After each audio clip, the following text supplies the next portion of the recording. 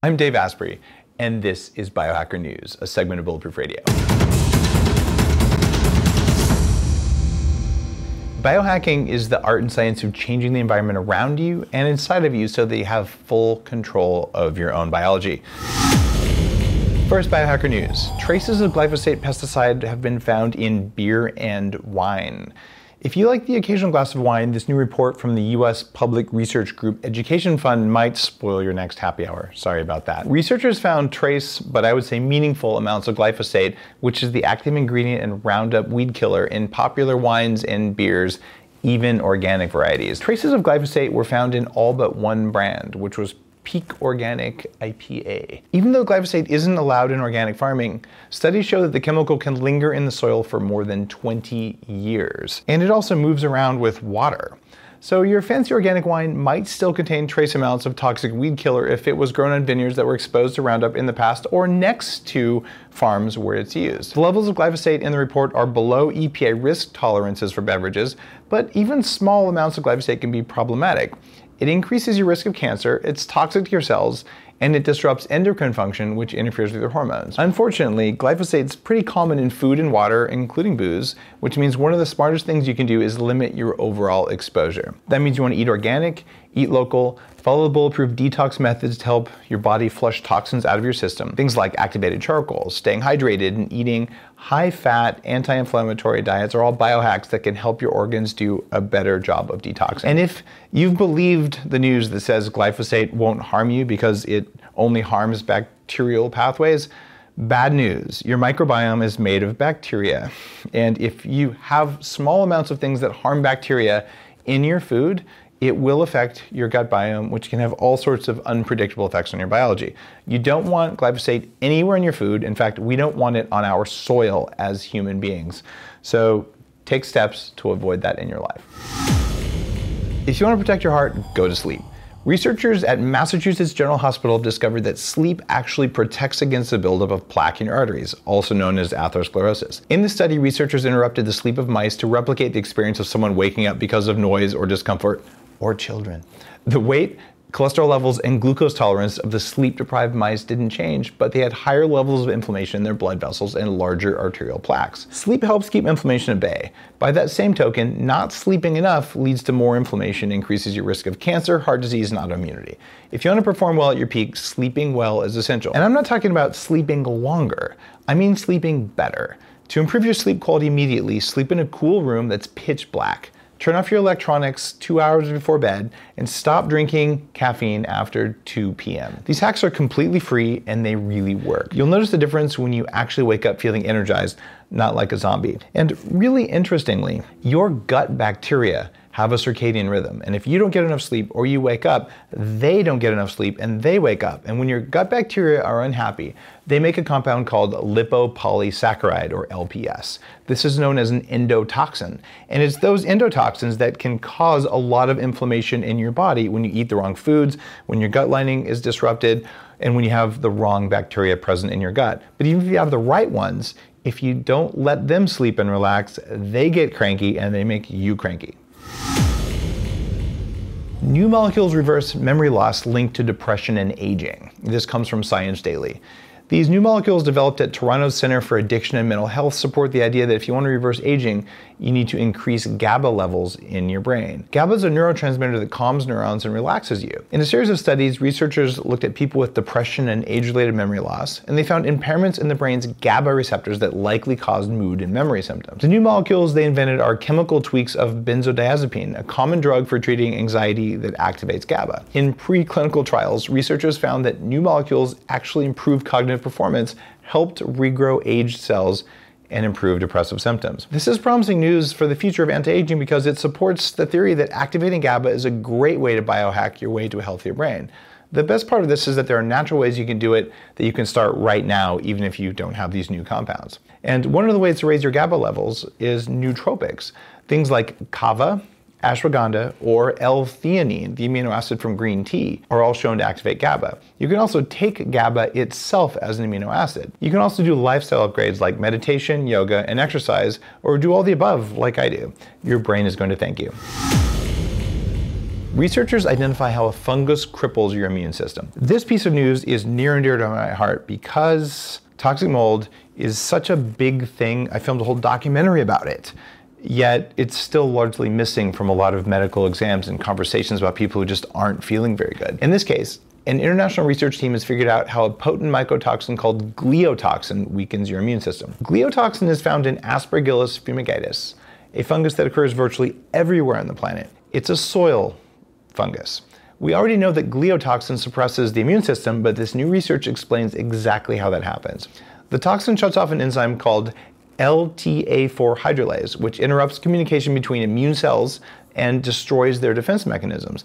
Once that defense system is down, the fungus is free to wreak havoc on your tissues and organs. Your immune system's supposed to naturally filter out the bad guys like gliotoxin, but those toxins can affect you at parts per billion level. The biggest sources of kryptonite like that are mold and mycotoxins in your environment and in your food. Mold in food is known as either a field toxin if it grew on the food in the field, or a storage toxin if it grew while, say, grains were stored over winter. And either storage toxins or field toxins can wreak havoc on you. Did you know that more than a quarter of the world's crops are lost to things like that?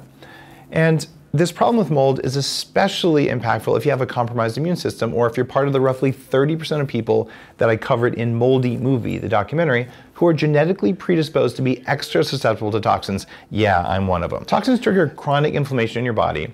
I grew up in a basement that had toxic mold, and it's affected my biology even up until today, although I've gotten rid of almost all of the problems through biohacking. If you feel anxious, fatigued, and foggy all the time, you're dealing with regular congestion and sinus infections, there's a really good chance that you're living with mold exposure.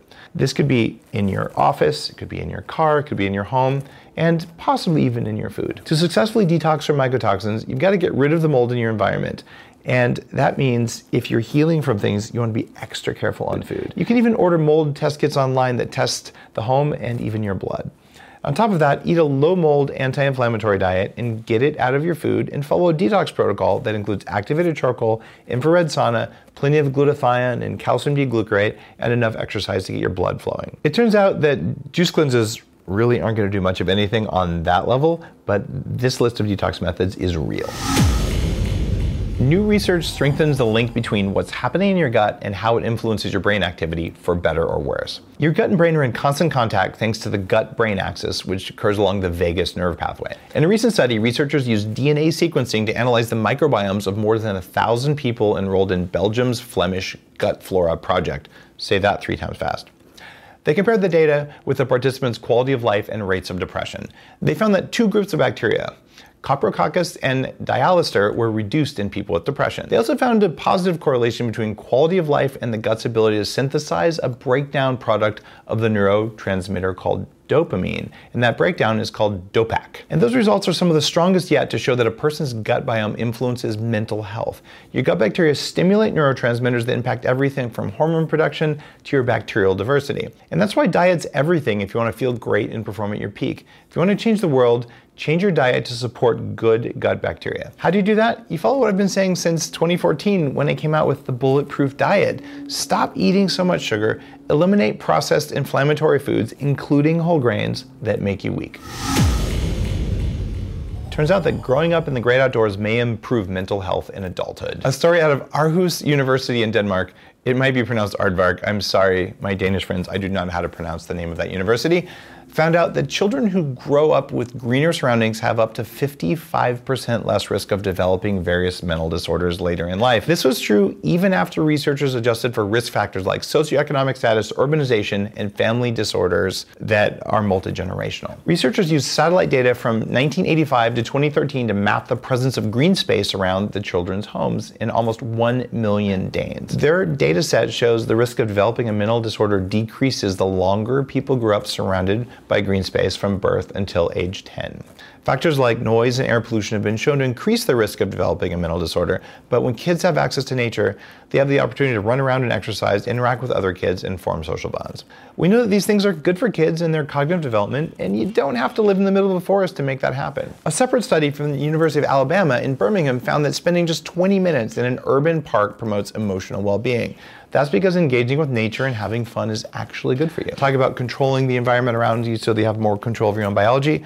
You can do that in a park. So take your kids to the park or let them run around in the forest. And for extra benefits, go barefoot. It'll increase gut biodiversity from the soil microbes on their skin, which will boost their immunity and maybe make them smarter. One of my favorite pieces from today's Biohacker news is that brain scans confirm that night owls should actually sleep in. Go night owls. A new study published in the journal Sleep confirms that waking up early is actually bad for your brain, at least if you're wired to be a night owl like I am. Scientists analyzed the brain function of 38 people while they slept and then asked them to report on their energy levels throughout the day. Morning people had higher resting brain connectivity, which is linked to improved focus and less daytime sleepiness. Meanwhile, night owls who are forced to wake up early have lower resting brain connectivity. That's a big deal because low resting brain connectivity is associated with poor attention, slow reactions, and increased fatigue throughout the day. If you naturally go to bed later, you aren't lazy, it's just your biology. Some people are genetically hardwired to wake up early, while others naturally go to bed late. Here's why. Your circadian rhythm is your internal body clock, and it's a little bit different for everyone. When you go to sleep and wake up in accordance with your body's natural circadian rhythm, you'll sleep better and feel more alert and productive during the day. In my latest book, Game Changers, which you totally have to read, Law 19 says waking up early does not make you a good person. If you want to optimize your sleep and feel great, listen to your circadian rhythms and stop waking up at 5 a.m. if it makes you feel like crap, even after you've done it for a while. Instead, start your day a little bit later, and when you do go to sleep, make sure those hours count by upgrading your sleep quality. And to learn how, check out the video linked below. And from a personal note, for 2 years, I woke up at 5 a.m. every morning because that's what makes you a good person. And it turns out it just made me tired and less creative, even though I could do it just fine. And when I switched back to staying up later, where I have a lot of creativity, and sleeping in a little bit more to get the same amount of sleep, my health was better, my happiness was better, and my brain worked better. And what this means is that what you do in the morning really does matter. It's just your definition of morning may be different than someone else. And if you're a teenager, you're wired to sleep in, and that's okay too. If you like Biohacker News, you totally need to subscribe to Bulletproof Radio. You go to bulletproof.com/iTunes. It'll take you there for the link. And you can review the show too. Just let me know this is worth your time. I really appreciate that. You can also follow Bulletproof on YouTube, where I put all the video for these so you can really get quick access to them. And if you go to the Bulletproof blog, you'll find deep knowledge about each of these different things. How to sleep better, how to fix your gut bacteria, what to eat, how to be happier, all that kind of stuff based on science and based on my own personal mission, spending $1 million in 20 years to lose 100 pounds, turn my brain back on, and be awesome at everything that I do to the very best of my ability and make that better each day. I'd love to show you how.